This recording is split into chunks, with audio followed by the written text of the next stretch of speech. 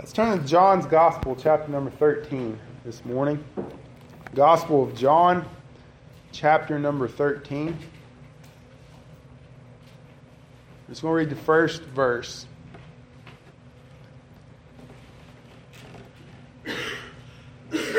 John 13, verse number 1. It says, "Now, before the feast of the Passover, when Jesus knew that his hour was come, that he should depart out of this world unto the Father, having loved his own which were in the world, he loved them unto the end."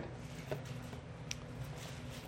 be preaching this morning on the love of Christ. J.C. Ryle said the passage we have now read begins one of the most interesting portions of John's Gospel. For 5 consecutive chapters, we find the evangelist recording matters which are not mentioned in Matthew, Mark, or Luke. And we can never be thankful enough that the Holy Spirit calls them to be written for our learning. In every age, the contents of these past chapters have been justly regarded as the most precious parts of the Bible. They've been food and drink and strength and comfort for all true-hearted Christians. And let us approach them with particular reverence. The place whereon we stand is holy ground. James Boyce also says in his commentary that nowhere else in the Bible does a child of God feel like we're walking in more holy ground. For here, more than any other portion of Scripture, you hear the voice of Jesus leading us into a greater understanding of this new place before the Father and consequently of his new position in the world. These chapters contain teachings about heaven, the new commandment, the person and work of the Spirit, the mutual union with Christ, with the disciples, and the disciples with Christ. This first 11 chapters of the Gospel of John deal with the first 3 years or so of Jesus' ministry. And starting with chapter 13, the rest of the book, it's all the last week. Just dealing with just about a week's worth of time in half the book of the Gospel of John. And this beloved portion of Scripture starts sort of at transitions, because now it says that Jesus, having loved his own, he loved them then, and he loves them to the end. So John starts this section with the love of Christ. Christ had loved them to this point. He loves them now, and he's going to keep loving them all the way to the end. That the beloved, the disciple to whom Jesus loved, which is how John refers to himself, the one people call the apostle of love, was so because of the love of Christ. He wasn't a loving person naturally, but it was the love of Christ that made John the apostle of love. And this morning we are going to consider the love of Christ. So we're now at the Feast of the Passover, just before the crucifixion. This was an important time for the Jews. The Jews had traveled all over to be here in Jerusalem for their feast, for the sacrifice. Jerusalem was full of worshipers. It was an important festival because it was an important truth. It was established when God delivered Israel out of Egyptian bondage, and they'd take a lamb for a house, and they would slaughter the lamb. They would take the lamb and put it on the doorpost, or that's what they did in Egypt. And whenever the lamb or whenever the angel passed over there in Egypt, wherever there was blood on the house, whoever was under the blood was safe from the wrath of God. And so every year the lambs were sacrificed. Every year the blood was spilt. Every year they rid their homes of leaven. They ate the Passover feast. They told the story over and over how God had redeemed Israel, saved Israel through the sacrificial, the sacrifice of the lamb.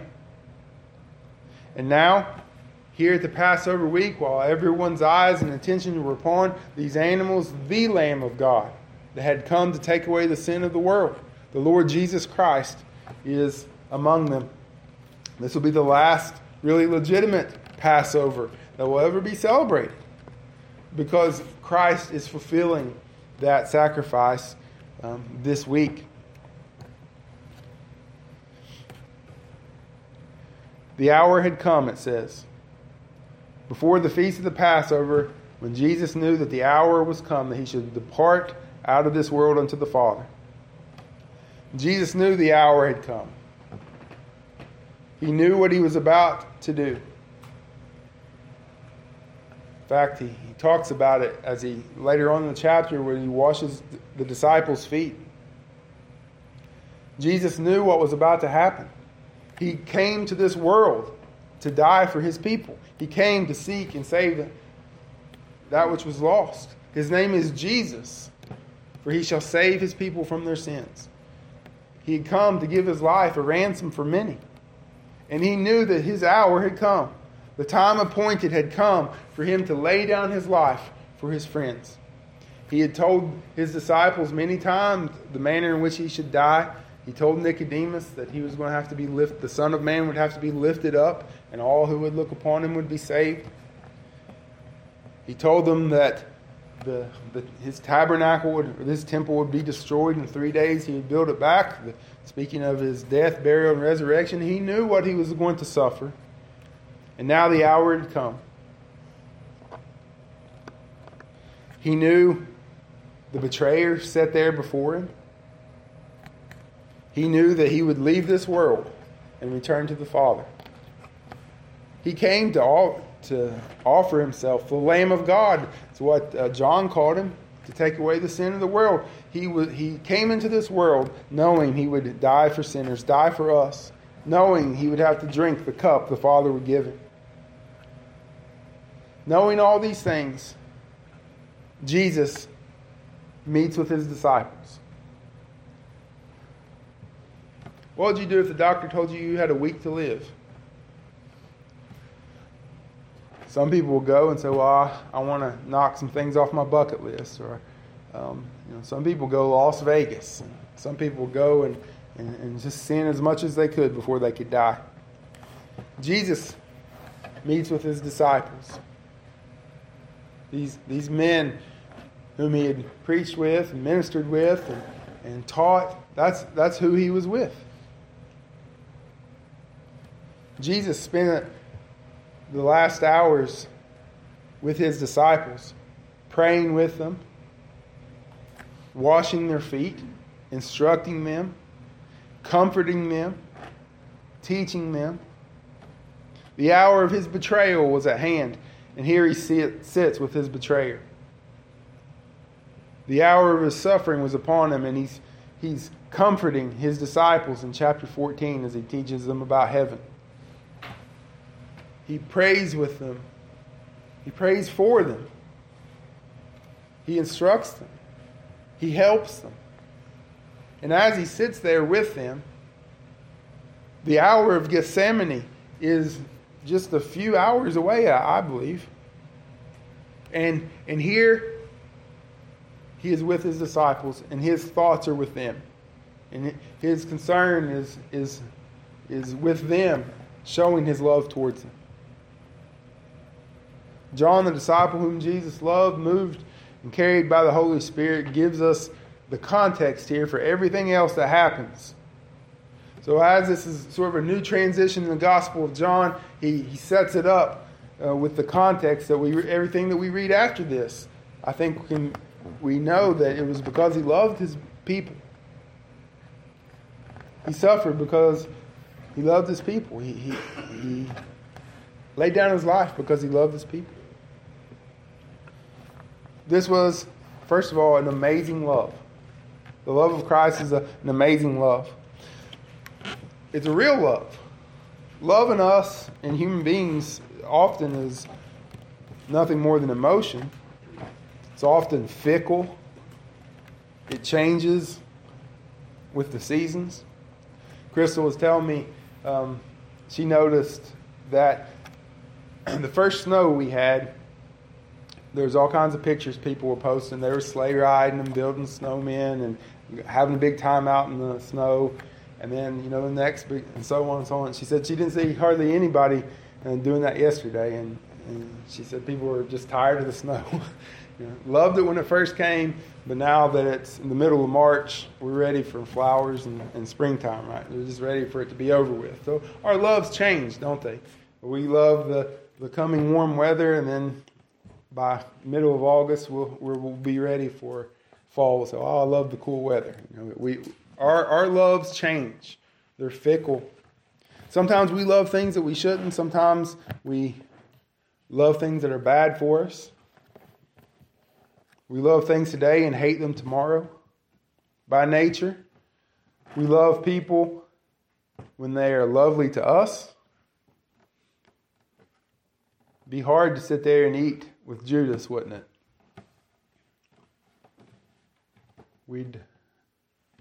We love people who love us. It'd be hard to even be around Judas. But that's the way we are. Even lost people are good and kind to the people who treat them well. That's just the way that we are. We love people who are related to us.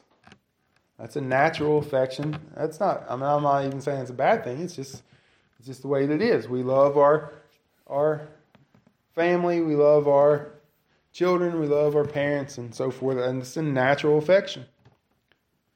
Whenever the Lord saves us, we have love for Christ, and we have love for His Word. We have love for His people. We have love for His church. And that's a real, true love, because we love the things that Christ loves, and we're united with Christ. And so we have new loves and new affections. But this love that Christ has is not like our love, in that it's fickle, and then it changes, and that there's holes in it, and that there's just a natural type of affection.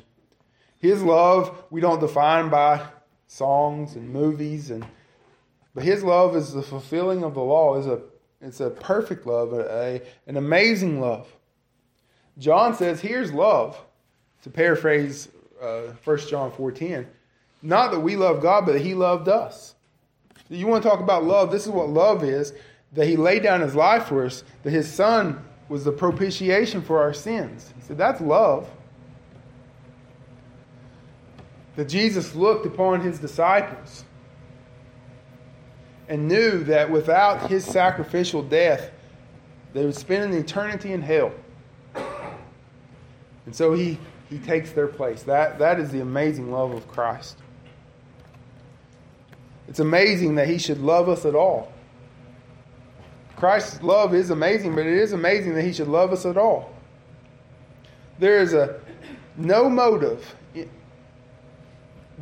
or nothing in us that God should love, that would cause God to love us.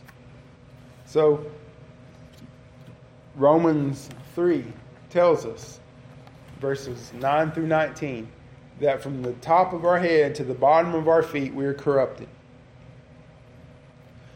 That we are sinners through and through. That because of the fall of Adam, our human nature, from head to toe, inside and outside, has been corrupted and by sin. There's not a part of you that hasn't been corrupted by sin.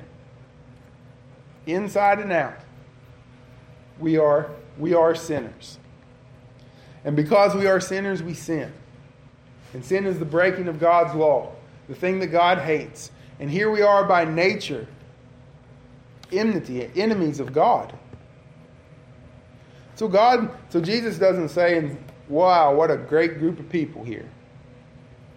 But looking upon us from the standpoint of holiness, there is nothing in us where God says, okay, I'll take that one and that one because these people are loving people, and I'll take those over there because they are holy, and these over here because they're giving. No, the Lord, as the psalm poetically describes, looked upon the whole world to see if He could find a righteous, and there was none. None that were righteous. No, not one. There's no way that we can do what's required of us, let alone excel. If you think about it that way, what is required of us to keep the law? That's just the bottom line. The least that we're supposed to do is keep the law. Let alone excel in the things of God and abound in the things of God. The standard is don't be a criminal against the law of God, and we don't even meet that standard. In nature, we're made lower than the angels. We're weaker, less majestic in power and beauty. We're made of dirt, and when we die, we turn back to it. Is it any wonder that God should love us at all? I saw something, I don't know if it's true or not, where instead of caskets they'll plant you along with the tree. And so as your body decays, the tree, you become part of the tree or some such thing as that. And but I mean, that's what we are. We're flesh, we're dirt. When we die, we just turn right back to the dust. That's what we are. And it's amazing that He should love us at all. It's amazing that God should pay attention to us at all. It's amazing that He would love sinners at all. The Pharisees and scribes wondered at the fact that Jesus loved sinners. They marveled at it. And in Luke 15, they were condemning Jesus. Because there he was eating with sinners. So it's undignified for the Son of God to be sitting here eating with these publicans, these harlots, and so forth. It's unbecoming one of our position. It's unbecoming. It's not right that someone who says that he is the Son of God to be sitting down with these people. Well, I'm one of those people. I'm one of those sinners. The scribes and the Pharisees were too, they just didn't realize it. But I'm one of those people.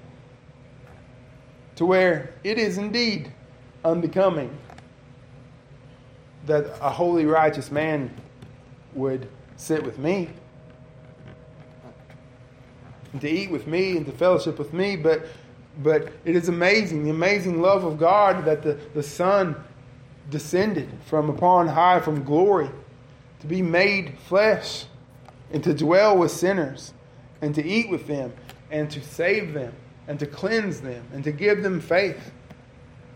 To come to die for sinners who broke His commandments and to save and to love those who did not love Him. To redeem sinners who were at war against Him. And to come for them. Oh, what amazing love that He should love sinners at all.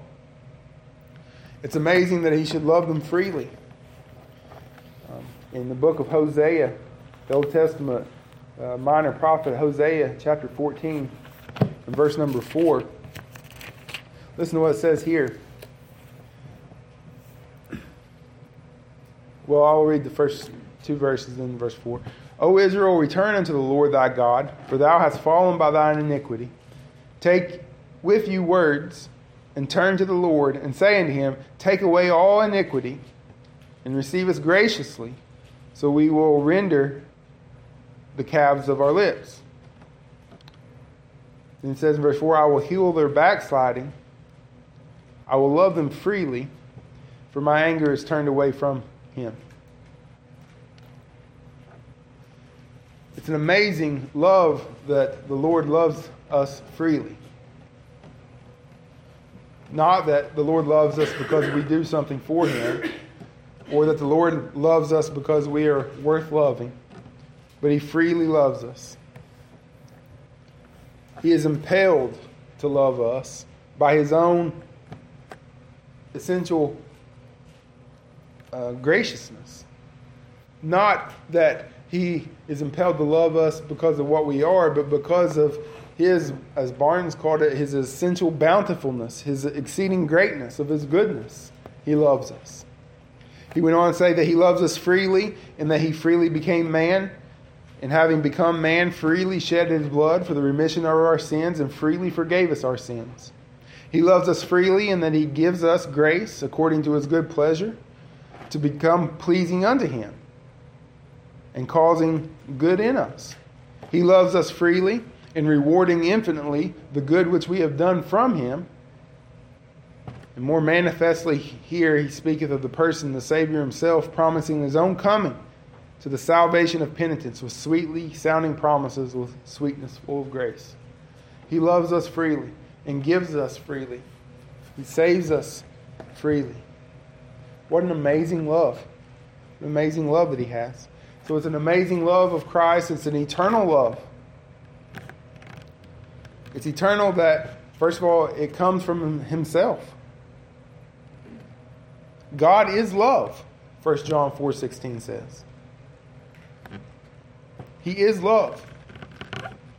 He was love before you were born. He was love before this world was created. In eternity past, God was love. And there was the inner Trinitarian love. The Father loved the Son loved the Spirit loved the Son, and so forth. That there's a love amongst themselves, and God has an eternal, unending love. We love him because he first loved us. When did he love us? The Bible tells us he loves us in eternity, before the foundation of the world.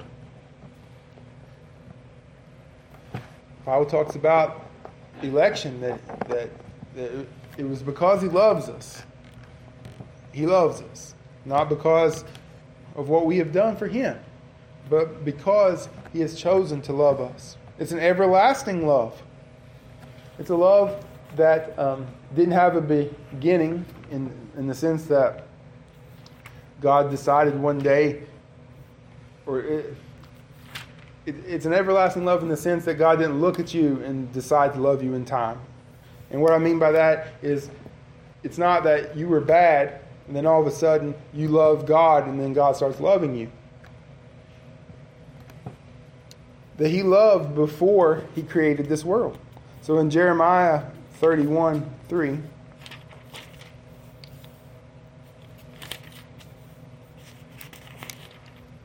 it says, "The Lord hath appeared of old unto me, saying, Yea, I have loved thee with an everlasting love. Therefore with loving kindness have I drawn thee." An everlasting love. So the Son loved us in eternity past. As the Father chose us in love in eternity past and gave us to the Son voluntarily willed to come and save us. So it was an everlasting love that he loved us before the foundation of the world. The Son loved us in the world. He loves us now. That's what our text says, that he loved them in the world. So as the Son came into the world, he was obedient to the Father whom he loved and obeyed for us, and Jesus kept the law for us, and he loved us in his suffering. The Son loves us now as he sits at the right hand of the Father. Our great high priest loves us. He loves us as we are in the world. He loves us when we struggle. He loves us when we're weak. He loves us when we're perplexed and confused about what's going on. He loves us in good times and in bad times. The Son loves us now. And the Son will love us in the future. An everlasting love doesn't end. He loves us in the ages to come. It's a faithful love. It's a love that will keep us by his power. He will keep us in his love. He doesn't love us in eternity past and choose us to save us and then die for us and then give us life and then say, but now I'm going to leave it all up to you, and if you turn astray or if you don't try hard enough, then I'm going to abandon you from my love and cut you off from my love and then leave you. No, it's an everlasting love. A love that began in eternity past and that will continue on throughout all eternity. It's a faithful love. His love is a faithful love. We're unfaithful. We're not faithful like we ought to be. But Christ is faithful to us. We don't love like we ought to love, but he loves us. His love is true. It doesn't waver. It doesn't lessen over time. It doesn't diminish. It doesn't grow weaker if you grow weaker. The Lord doesn't look upon one who is young and strong and beautiful and full of passion for Him and able to serve Him in His church and do many great things. And then as you grow older and you can't do as much, or as you get sick and you lie on your bed, He doesn't say, well, these people can't glorify me like they used to. I need to go and find somebody else and abandon you in your last hours. It's a perfect, faithful love. That He doesn't love us more when we're strong and less than when we're weak. But He loves us with the same amazing, perfect love when we are strong as when we're weak. As when we're healthy or as when we're sick. It is a faithful love. It is a true love. An everlasting love. It's also a perfect love. There's no fault in Jesus' love. Our love, like I said, can be fickle. It can be up and down. We can love people who love us and then don't love people who are mean to us and so forth. But Jesus' love is in perfect order. It's a patient love. You can't wear God out with your sinfulness. It's a long-suffering love.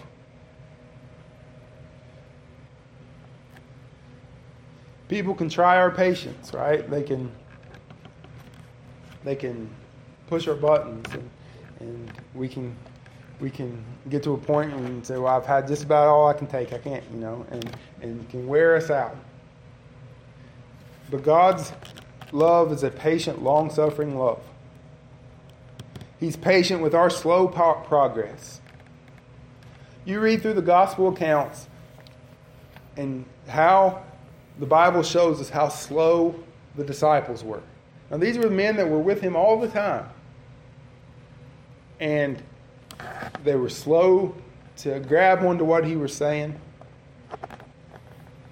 They'd see Him do a miracle, and then just hours later were faithless.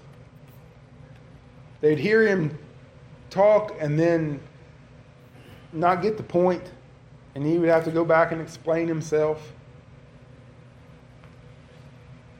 But you never saw Jesus angry at His disciples for not understanding. He would correct them. He would say that they were of weak faith. But His love for them never did diminish. He never did say, you guys are just not going to get it.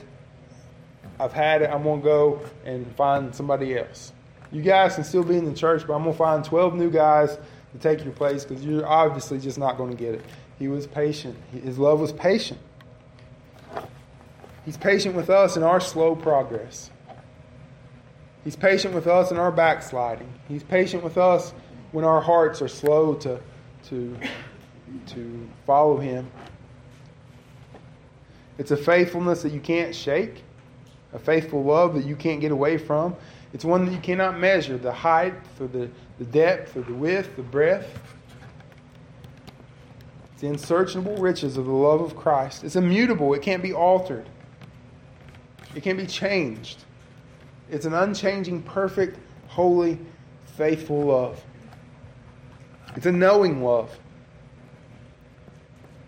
It's a knowing love. He knew His people.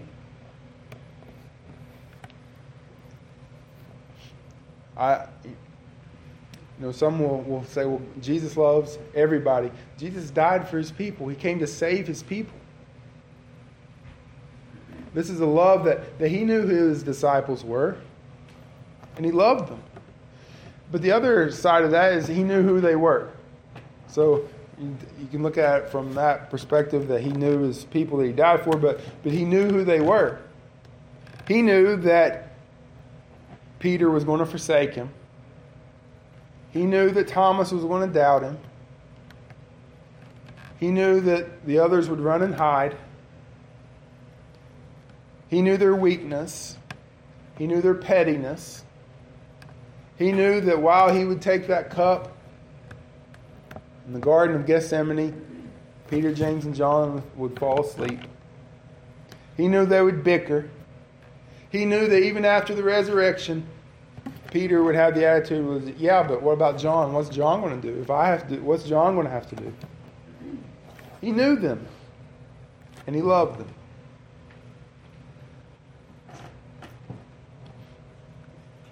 It's also a knowable love. Paul prayed that the Ephesians would know this love in Ephesians chapter 3, and verse 18 and 19. John knew this love and was motivated by this love. The Apostle John, Apostle Paul knew this love.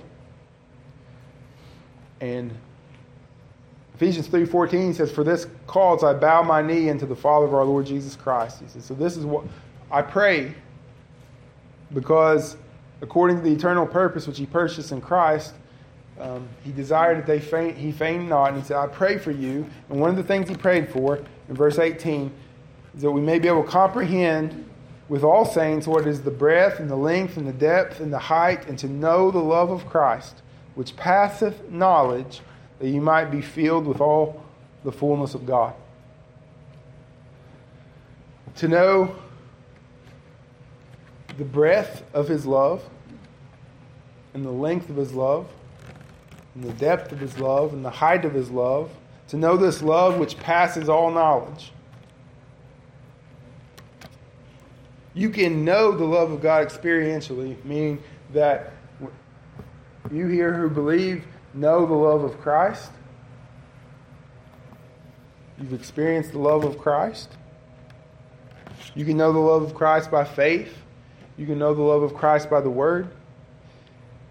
And yet it's a love that passes knowledge, meaning that we could never get to the end of it.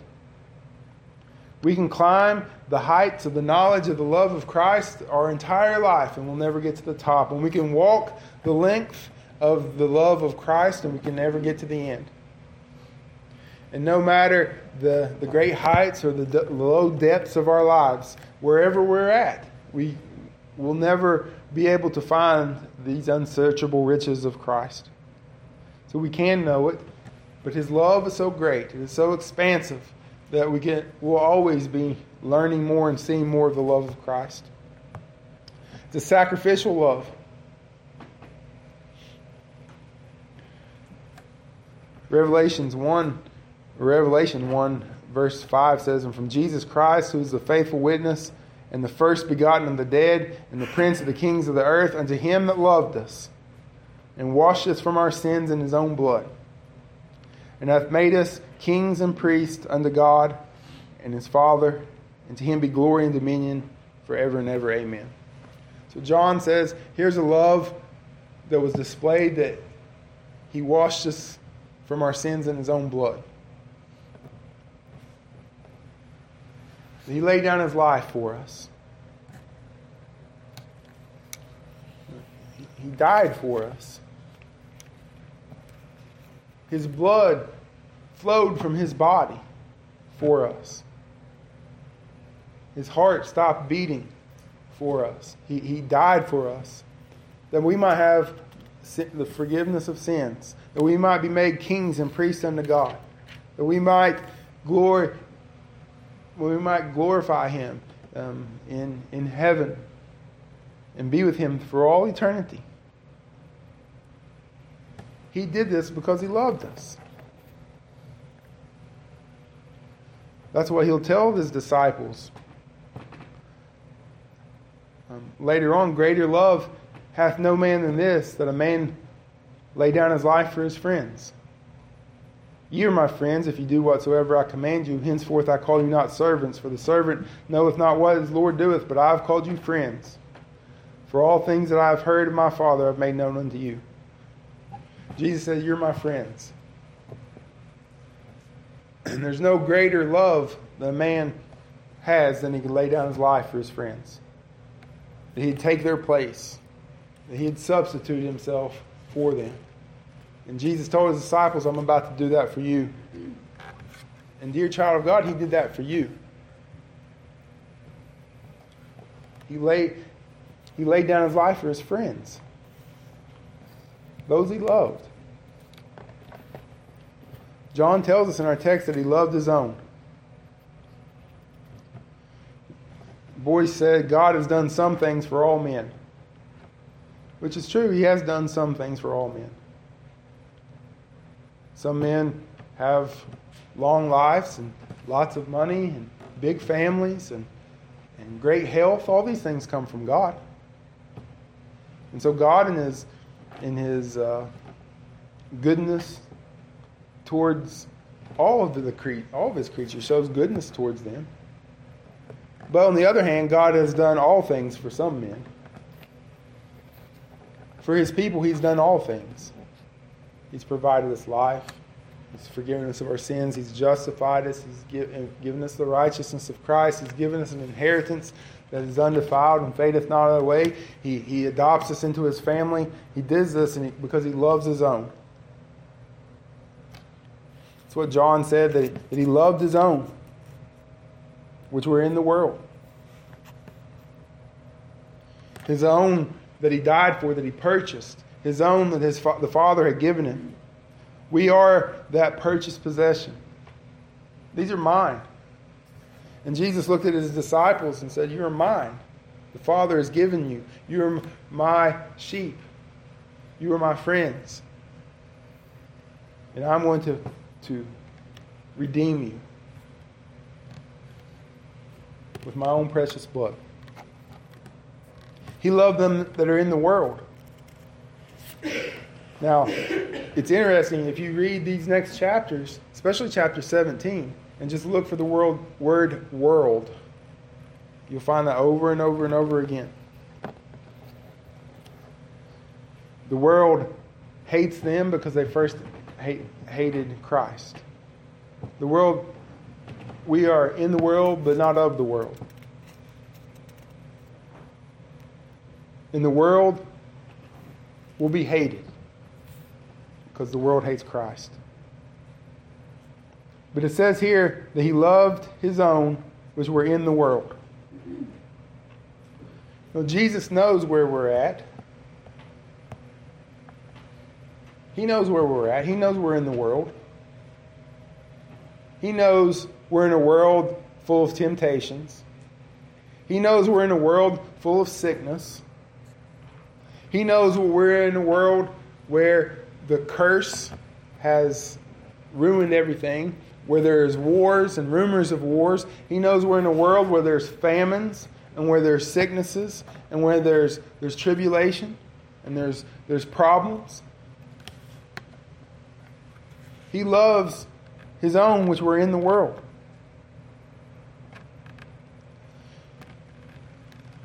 He loves Abraham, who is with the Father. He loves David, who is now in glory.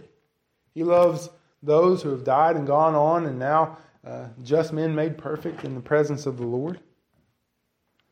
But he loves those who are still in the world, still in the flesh, who still fall short, who are still fighting temptation, who still have little faith, who still sin and stumble and bicker and are slow in progress and slow in learning.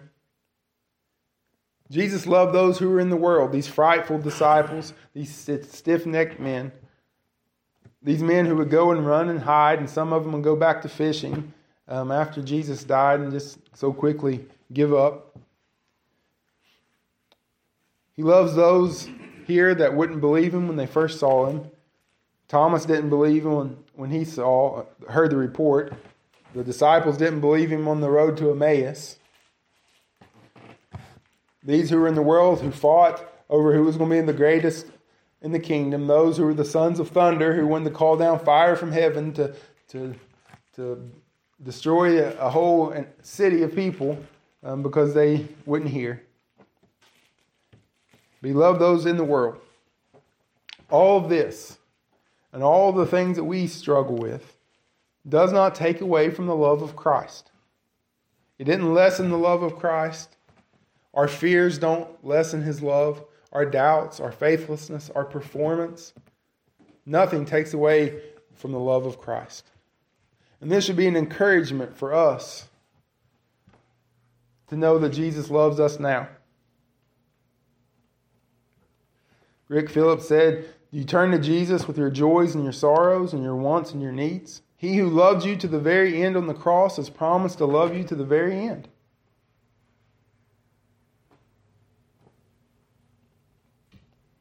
If you don't realize this, then it's no wonder that you struggle with spiritual weakness, that you feel dry and distant from the Lord, that you fear to return to Christ when you fall into sin. Yet his nail-scarred hands are held out to you even now, marked with eternal emblems of a sin-conquering love. There is no one more devoted to your good or sympathetic to your plight or interested in your heart than Jesus Christ, who loved you to the end. He loves you in the world. He loves you now, and he loves you to the end. Now, that could mean he loved us to the uttermost, which is true, a perfect, unending love. It could also, what I think it means is that he loved to the end of his work. And he loves us to the end of time. That Jesus didn't get here to the end and abandon them. And also, he doesn't get to our end and abandon us. He loves to the end. From the beginning to the end of time. Jesus didn't lose one sheep the Father gave him. He's faithful. He's the faithful shepherd that protects his men to the end. He guided them. Now think about this, that the Lord didn't come that very first day and say, "Peter, follow me because you're going to die a terrible death by following me." And he didn't come and he didn't give them a bunch of theology on the very first day, but he taught them, didn't he? Slowly and surely they progressed. He gave them different tasks to do at different times. He sent them out 2 by 2 at the beginning for a couple days, and they came back, and he taught them, and he showed them, and he brought them along. He was patient with them. He protected them. He kept them. He didn't hide anything from them, but he taught them when they were ready to go on to the next thing as a faithful shepherd. He guided them to the end. He protected them. He led them along patiently. He fed them. He strengthened them progressively. He taught them as they could handle it. He loved them to the end. He kept them as a faithful shepherd. He did not abandon them. And even here in these last hours, he did not abandon them. He was with them. And likewise now, Jesus is a faithful shepherd to you. He will not abandon you. He will love you to the end. He will love you through sickness and he will love you in death. He loves you with an everlasting, perfect, faithful love. Not dependent on what you do for him. His love will not lessen. And what this should do, it should motivate you. Not to earn his love, but for someone to love you like this. With such a perfect love. Well, we'd have to have, like Thomas Watson said, we'd have to have hearts of rocks for this kind of love not to affect us. He said the infinite love, that Christ was made flesh, that he came from heaven to earth, that he came for those who had defaced his image, abused his love, rebelled against him. He came in poverty. He was born in the feeding trough, cobwebs for his curtains, and beasts were his companions. Why? That he might take on our sins and appease God's wrath for us and bring us into his kingdom. He was born of a virgin that we might be born of God. He took our flesh that we might have his spirit. He laid in that feeding trough that we might lie in paradise. He came down from heaven that we might go up from heaven. And why? Because he loved us. And he calls us to rest in him. And to rest in his love. And rest in his forgiveness. To come and to be unburdened. To come and be saved.